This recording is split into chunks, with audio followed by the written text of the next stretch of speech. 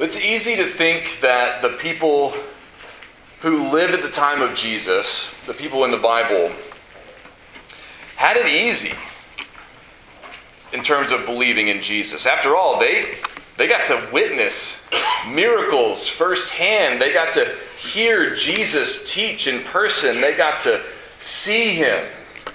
In some cases, even touch Him or be touched by Him as He put His hands on their eyes to heal their blindness or something like that.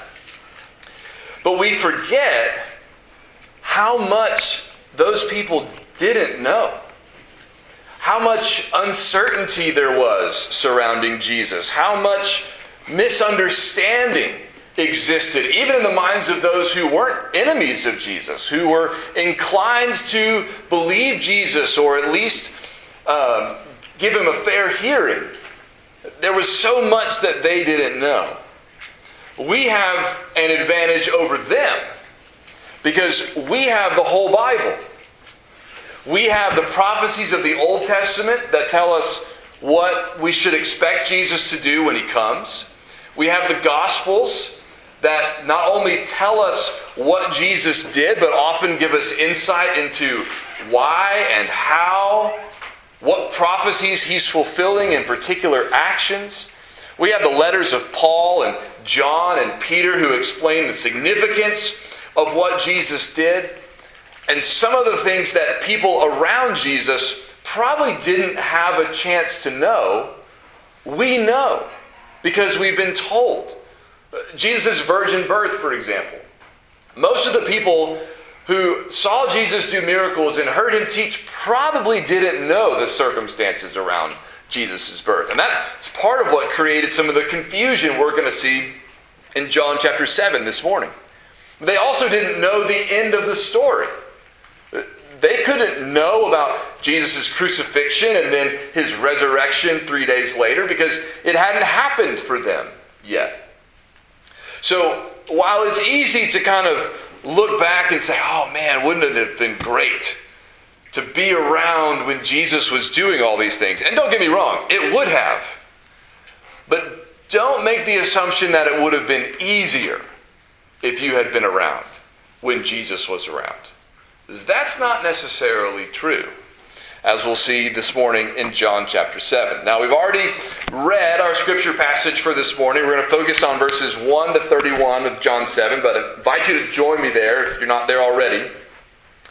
And we're going to see some confusion, some misunderstanding revolving around Jesus and coming from different groups of people too.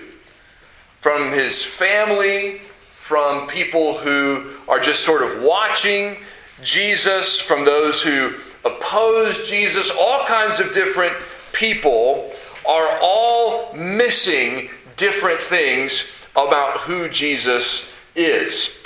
It starts with His family. Now, John tells us in verse 1 that Jesus was in Galilee at this time, and He wasn't going to Judea because there were people in Judea who wanted to kill Him. Now, Judea is the southern part of Israel where Jerusalem is, right? So that's where the capital is. That's where the chief priest is going to be, and that's where a lot of the religious leaders are going to be.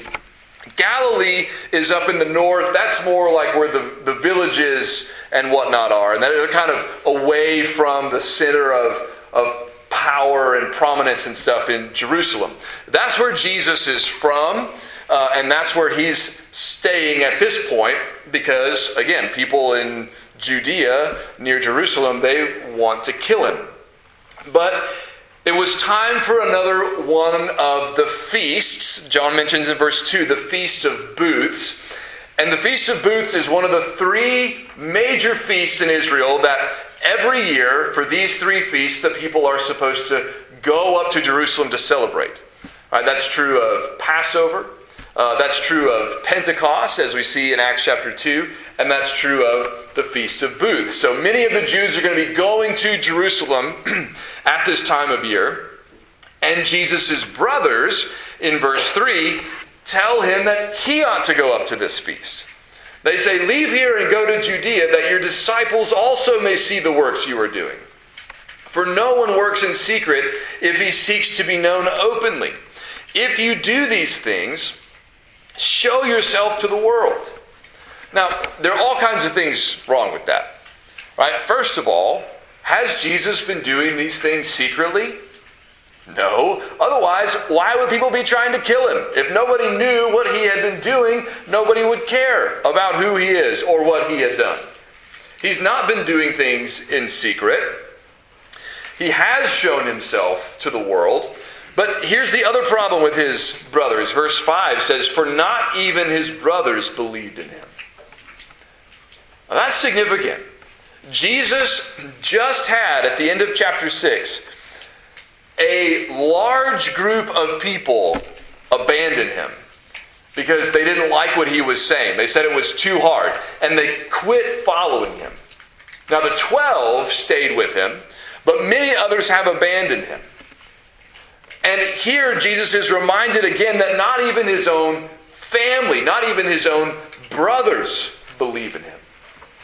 Now, later they will. In Acts chapter 1, after Jesus has died and rose again and ascended back into heaven, we're told that the 12, as well as a group of disciples, about 120 people, were gathered in an upper room in Jerusalem, and they were praying together, and they were of one heart and mind, and Jesus' brother and Mary were among them. So we know that later Jesus' brothers did believe him.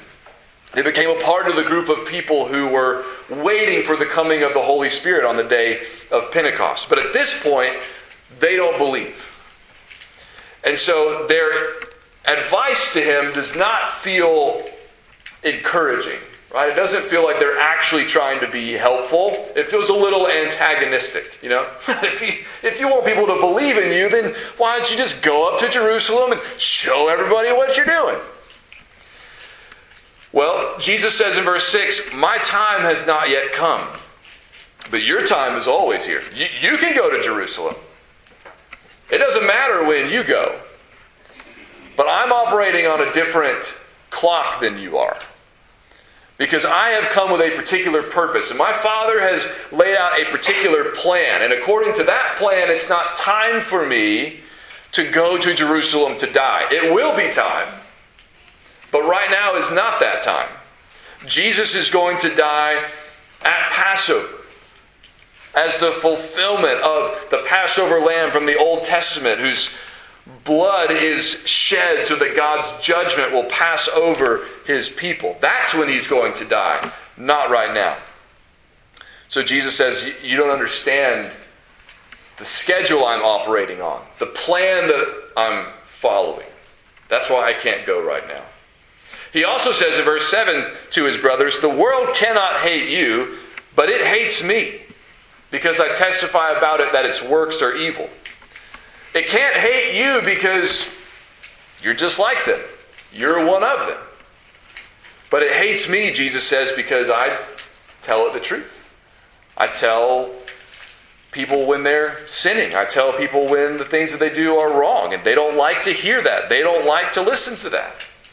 So he tells his brothers, "You go up to the feast. I'm not going up to the feast, for my time has not yet come." And it says after saying this, he remained in Galilee. So Jesus, we see here, is not swayed by opinion. He's not uncertain about what he should do. He is acting according to his Father's plan. A plan that is going to lead to his death at the right time, in the right place, in the right way, so that he will be our Passover lamb. But he does eventually go up. He doesn't go with his brothers, or when his brothers say he should. He does go up later. Verse 10 says, after his brothers had gone up to the feast, then he also went up, not publicly, but in private. Now that can seem a little confusing, a little contradictory. I thought he said he wasn't going, but then he did go. Well, maybe he simply meant, I'm not going right now. And then he goes later. Maybe he meant, I'm not going the way you want me to go, to be there publicly and make a big display. I'm going to go later, privately, which is what he does. And it's interesting in verse 11 that it says the Jews were looking for him at the feast and saying, Where is he? And verse 12 says there was much muttering about him among the people. So even though he's not made a public appearance, he does appear to be the center of conversation. The Jews are looking for him. They're expecting him to be there. But they don't see him. They're wondering where he is. Many of the people that are there are quietly talking back and forth about Jesus. And they have contradictory opinions about who Jesus is. John says in verse 12 that some said he's a good man. Others said, no, he is leading the people astray. Was Jesus a good man? Yeah, he was. He was certainly not a bad man. He was a good man. But he was way more than that. Right? He was the God man. He was the perfect man. He's more than a man, but he's certainly not less than a good man. They were right as far as that goes, but they didn't know enough about it. What about those who said he's leading people astray? Why would they say that? In what way could he be doing that? Well, maybe they were thinking of the healing he did on the Sabbath. Maybe they agreed with those who thought you shouldn't do things like that on the Sabbath. That was breaking God's law. And so he was leading people to take God's law lightly, or even to feel comfortable breaking God's law. Maybe that's what they were thinking. Of course, that's not what he was doing. He will point out in just a moment. But maybe that's why they thought he was leading people astray. Maybe it was because of the claims that he was making for himself. Remember we saw in chapter 6, Jesus claims for himself things that can only be rightly claimed by God. That he alone can give eternal life. That if you want to live, you have to come to him. You have to receive him. You have to eat his flesh and drink his blood, was the language he used. Maybe they thought, if he was a good man, he wouldn't claim things like that. Because a man can't say that without blaspheming. Well, that's true. But Jesus is more than a man. Jesus is God in the flesh. He's not blaspheming. He's telling the truth. He's not leading people astray. He's actually showing people the Father.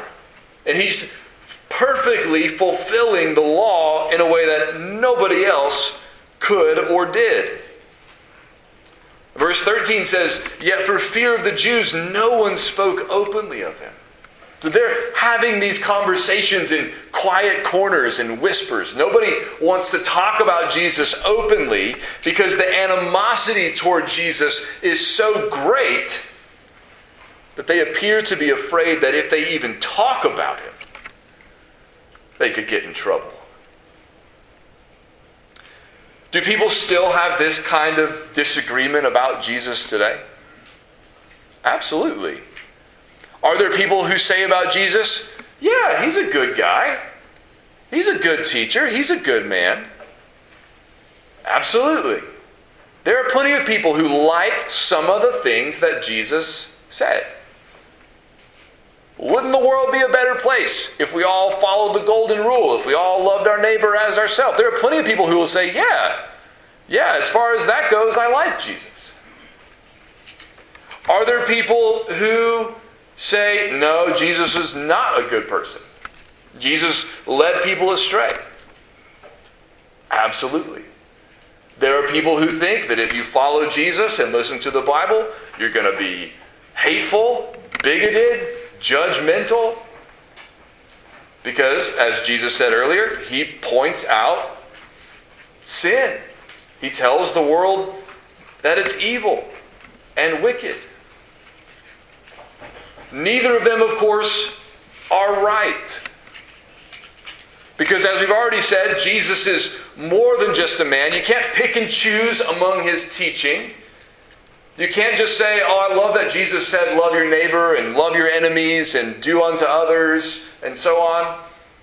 You can't pick and choose among Jesus' teaching because Jesus claimed also that if you wanted to live, you had to die and follow him. You had to take up your cross. You had to deny yourself. You can't pick and choose among what he said. You have to take it all. It's also not true that Jesus leads people astray. He leads people into the truth because he is the truth.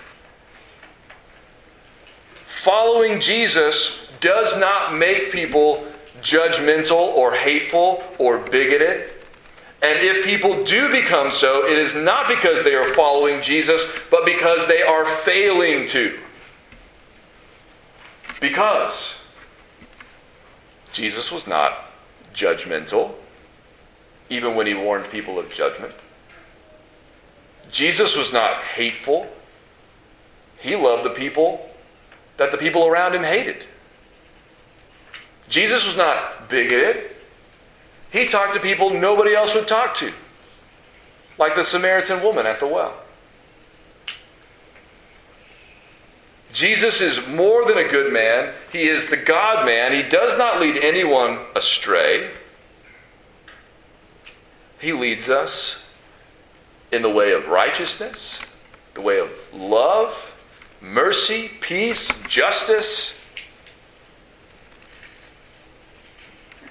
Not everybody saw that. Still not everyone sees that. But we need to see it. Jesus did eventually go up to the feast. Verse 14 says, about the middle of the feast, Jesus went up into the temple and began teaching. The Jews therefore marveled, John says, saying, how is it that this man has learning when he has never studied? So here's the next thing they're confused about with Jesus. How does he know this stuff? Where did he get this stuff? Where did he learn these things? Jesus didn't go to school, so to speak. He didn't go to seminary. He didn't train under a recognized teacher like Paul later did with Gamaliel. So how does he captivate these audiences? How does he tell these powerful stories? Where did he get this learning? That's what they want to know. Jesus' answer is simple. Verse 16, my teaching is not mine, but his who sent me. My teaching comes from God. Right? This is not an excuse for us to not study and not go to school. Right? Well, Jesus didn't, do that. Well, yeah, but Jesus was God. Okay, so this is not like a blanket excuse for all the rest of us. Right? Where did Jesus' teaching come from? It came from the Father. It came from him who sent me, he says. Well, that's easy to claim. How do we know if it's true? Verse 17, Jesus says, if anyone's will is to do God's will, he will know whether the teaching is from God or whether I'm speaking on my own authority. Here's one of the things that is interesting in the Gospels. The people who are adamantly opposed to Jesus. Jesus does not say, I could see how you got there. I understand why you're confused. Jesus says to them, for example, later in chapter 8, you know what your problem is? You belong to your father, the devil. You're following Satan. That's why you won't listen to me. That's why you're trying to kill me. Jesus says here, if your heart, your will is genuinely inclined to know what God's will is, you'll be able to tell if I'm telling the truth or not.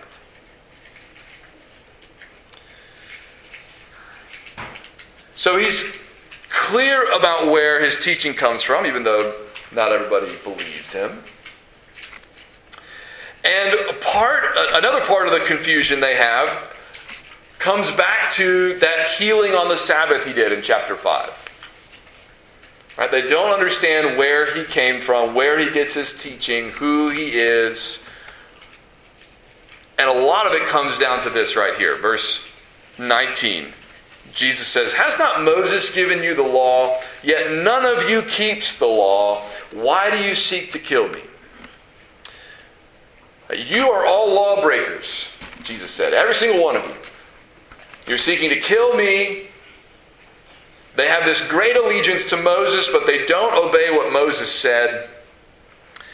And the crowd answers, verse 20, you have a demon.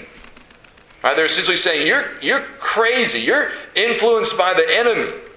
Who is seeking to kill you? Well, there are people seeking to kill him. Maybe all the crowd doesn't know about it. Maybe they do. But here's how Jesus replies. He brings us back to chapter 5. Remember in chapter 5, he healed a man who'd been an invalid for almost 40 years, but he did it on the Sabbath, and some of the religious leaders got really mad about that, and we're told the reason why they were seeking to kill Jesus is not only because he was breaking the Sabbath, but also because he was calling God his own Father and making himself equal with God. Right, so he brings it back to that story, and he says in verse 21, I did one work, and you all marvel at it. I did one thing that you guys can't get over. And he's referring to that work on the Sabbath. And then he says in verse 22, he's going to show them why their anger at him about healing on the Sabbath is so radically wrong. They think they are being holy and righteous and upholding God's law. They think they have got Jesus nailed down as a bad guy because of what he did on the Sabbath. He can't be from God. He's not even keeping God's law. That's what they think. But with one illustration, Jesus is going to turn the whole thing on its head and show them that they are the ones who are getting everything wrong.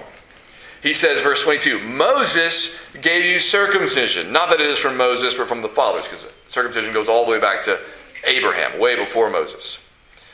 But then he says, and you circumcise a man on the Sabbath. So I'm not the only one doing things on the Sabbath that could be classified as work, Jesus says. If on the Sabbath, verse 23, a man receives circumcision so that the law of Moses may not be broken, are you angry with me because on the Sabbath I made a man's whole body well? And here's what Jesus is saying.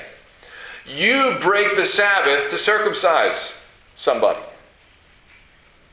Why are you mad at me for breaking the Sabbath to heal somebody? How is that less important? How is that any different? If you can break the Sabbath to keep the instruction about circumcision, why are you wanting to kill me over healing a person's whole body? Don't you think that's something God wants too? You guys don't understand the law you are so eagerly trying to defend and enforce. And then he says, verse 24, words that we really need to pause over and consider. He says, do not judge by appearances, but judge with right judgment. What does that mean? That charge is not just for the people in Jesus' day.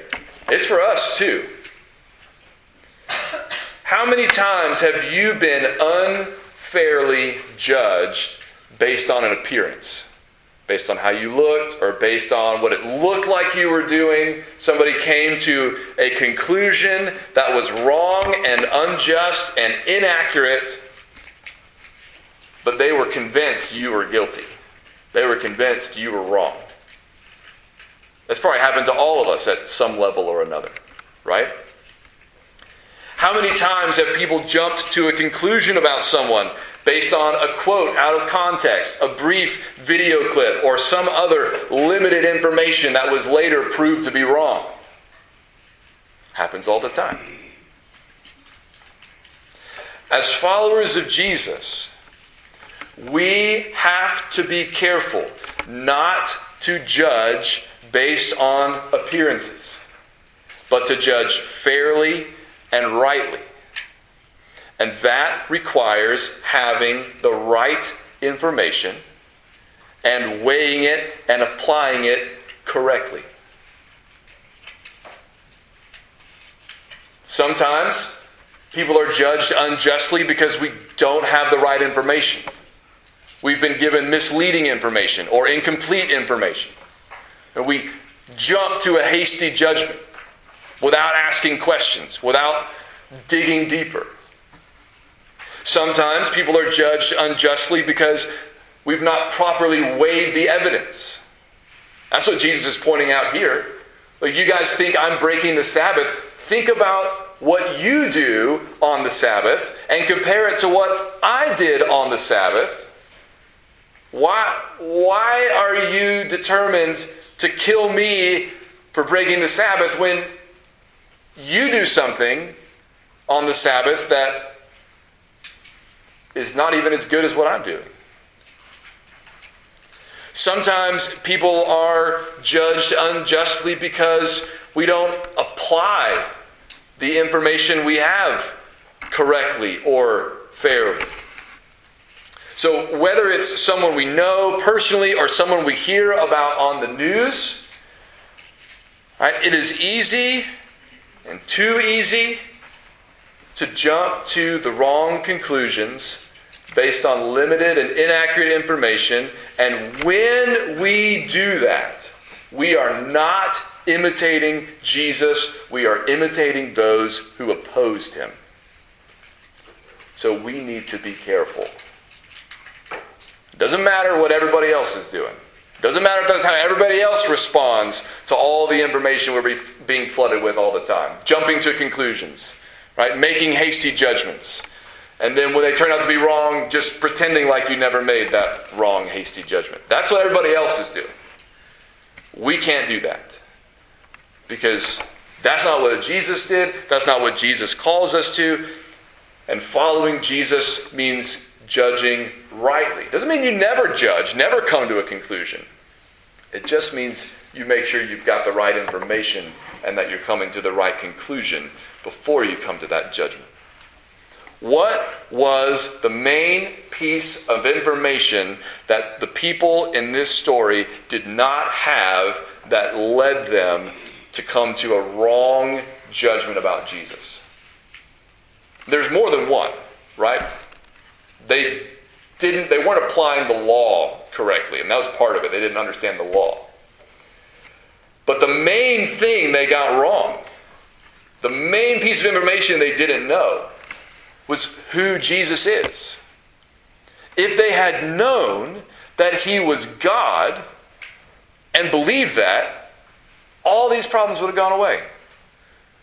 If they believed and knew that he was God, then they could have said, maybe he knows the law better than we do. Maybe we should be asking him questions instead of forming judgments. Maybe we should say, instead of, you deserve to die for healing this man on the Sabbath, maybe we should say, Teacher, why is it okay for you to heal on the Sabbath? We would have thought that was wrong. Clearly it's not. Can you explain why? I think Jesus would have been happy to answer that question, right? This all moves to one more set of misunderstandings about Jesus in verse 25 to 31. It comes down to the same problem we were just talking about, Jesus' identity. Who is he, really? Verse 25 says, some of the people of Jerusalem therefore said, is not this the man whom they seek to kill? And here he is, speaking openly, and they say nothing to him. Can it be that the authorities really know that this is the Christ? They want to kill him, but they're not. What are they afraid of? What are they waiting for? What's the problem? Do they know something they're not telling us? Do they actually believe this guy is the Messiah? And that's why they won't arrest him or kill him? But here's where they go wrong. Verse 27. But we know where this man comes from, and when the Christ appears, no one will know where he comes from. Now, that statement is a little difficult to unravel because, first of all, it's not clear, to me at least, where they got the idea that they wouldn't know where the Messiah comes from when he comes. Because on the one hand, the Old Testament does make really clear where the Messiah is going to come from when he comes. Because when Jesus was born and the wise men came from the east and they came to Jerusalem to Herod and they said, hey, we saw the star, the king has been born, where is he? Herod asked the scribes and others, well, where is the Christ to be born? They didn't have to take a 6-week study break to answer the question. They said, the prophet Micah says that he'll be born in Bethlehem, the city of David. That's where he was born. So, on the one hand, it seems like they ought to know where he comes from, if we're talking about location, right? But they say, we know where this man comes from, and when the Christ appears, no one will know where he comes from. Why do they say that? And why does Jesus respond the way that he does? Because in verse 28, Jesus says, you know me and you know where I come from. Now, that's one of those statements where I really wish I could hear the tone that Jesus said it in. Is he agreeing with them? Yeah, you do know me and you do know where I come from. And that's okay. Or is he saying it kind of like, you do? You know me and you know where I come from? Are you sure? Because I'm not sure you do. Because the next thing Jesus says is, but I have not come of my own accord. He who sent me is true, and him you do not know. So you don't actually know where I came from. Because I came from someone who sent me, and you don't know him, so you don't really know where I came from. You just think that you do. You know where I grew up. You know where I lived. You know I'm from Galilee.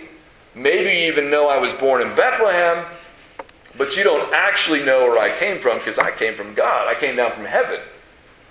And if you knew that, all these other questions would be resolved. Right?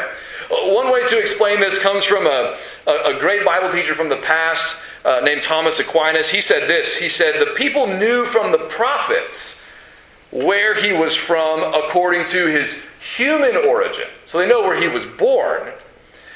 And they also knew, he says, from the prophets, that they did not know where he was from according to his divine origin. So in their question here, they're probably referring to the fact that they think, well, the Christ is going to come from somewhere mysterious, somewhere heavenly. Right? And in a sense, that's right. Because he did come down from heaven. They don't understand that. But then they say this, and I love this line in verse 31. Verse 30 says, so they were seeking to arrest him, but no one laid a hand on him because his hour had not yet come. And then this, verse 31, yet many of the people believed in him. They said, when the Christ appears, will he do more signs than this man has done? Here's the thing I love about that. What they are essentially saying is, if this guy is not the one that God promised, what's that guy going to be like? I mean, who could do more marvelous, more wonderful, more unexplainable, more powerful, more compassionate, more loving things than Jesus has done? If he does not stand out, even among all the other prophets and saints and holy men and women of old, if he doesn't stand out head and shoulders above them as the Messiah, then I don't even know what we're looking for. I don't even know what to expect. This guy has healed someone who was an invalid for 38 years. Right? Jesus has already turned water into wine. He's teaching in ways that people are amazed by and marveling at. Everyone's talking about him, even when he's not there. He's the center of conversation and discussion. He's fed a multitude of people with hardly any food. He's done things nobody else has done on a scale nobody else could do them. For everyone who was confused about Jesus and misunderstood who he was and why he came, the answers were right there in front of them. And many of them missed it. We don't want to miss it. John doesn't want us to miss it. That's why he and the other gospel writers and the other prophets and apostles of the Scripture give us the whole story. There's no reason for us to be confused about Jesus or misunderstand who he was or why he came. Because the whole Bible is really clear about that. And so is Jesus. His actions, again and again and again, show that he has to be God in the flesh. His death and resurrection on the third day set him apart from every other significant figure in the Bible or in history. And those men who bore witness to his death and resurrection did so at the peril of their own lives. They weren't making these things up about Jesus. They were willing to preach them because they knew that they were true, and they knew that trusting Jesus was the only way for anyone to be saved, and he charged them to spread that message. He fulfilled the law in every respect. He laid down his life as a sinless sacrifice. He judges rightly, not by mere appearances. He loves us despite the things we could be judged for rightly by him. He loves us anyway. He laid down his life for us, and he gives us life if we just believe. It's no better news in the world. No better offer out there. No surer promise. No greater teacher. No other Savior. Let's pray.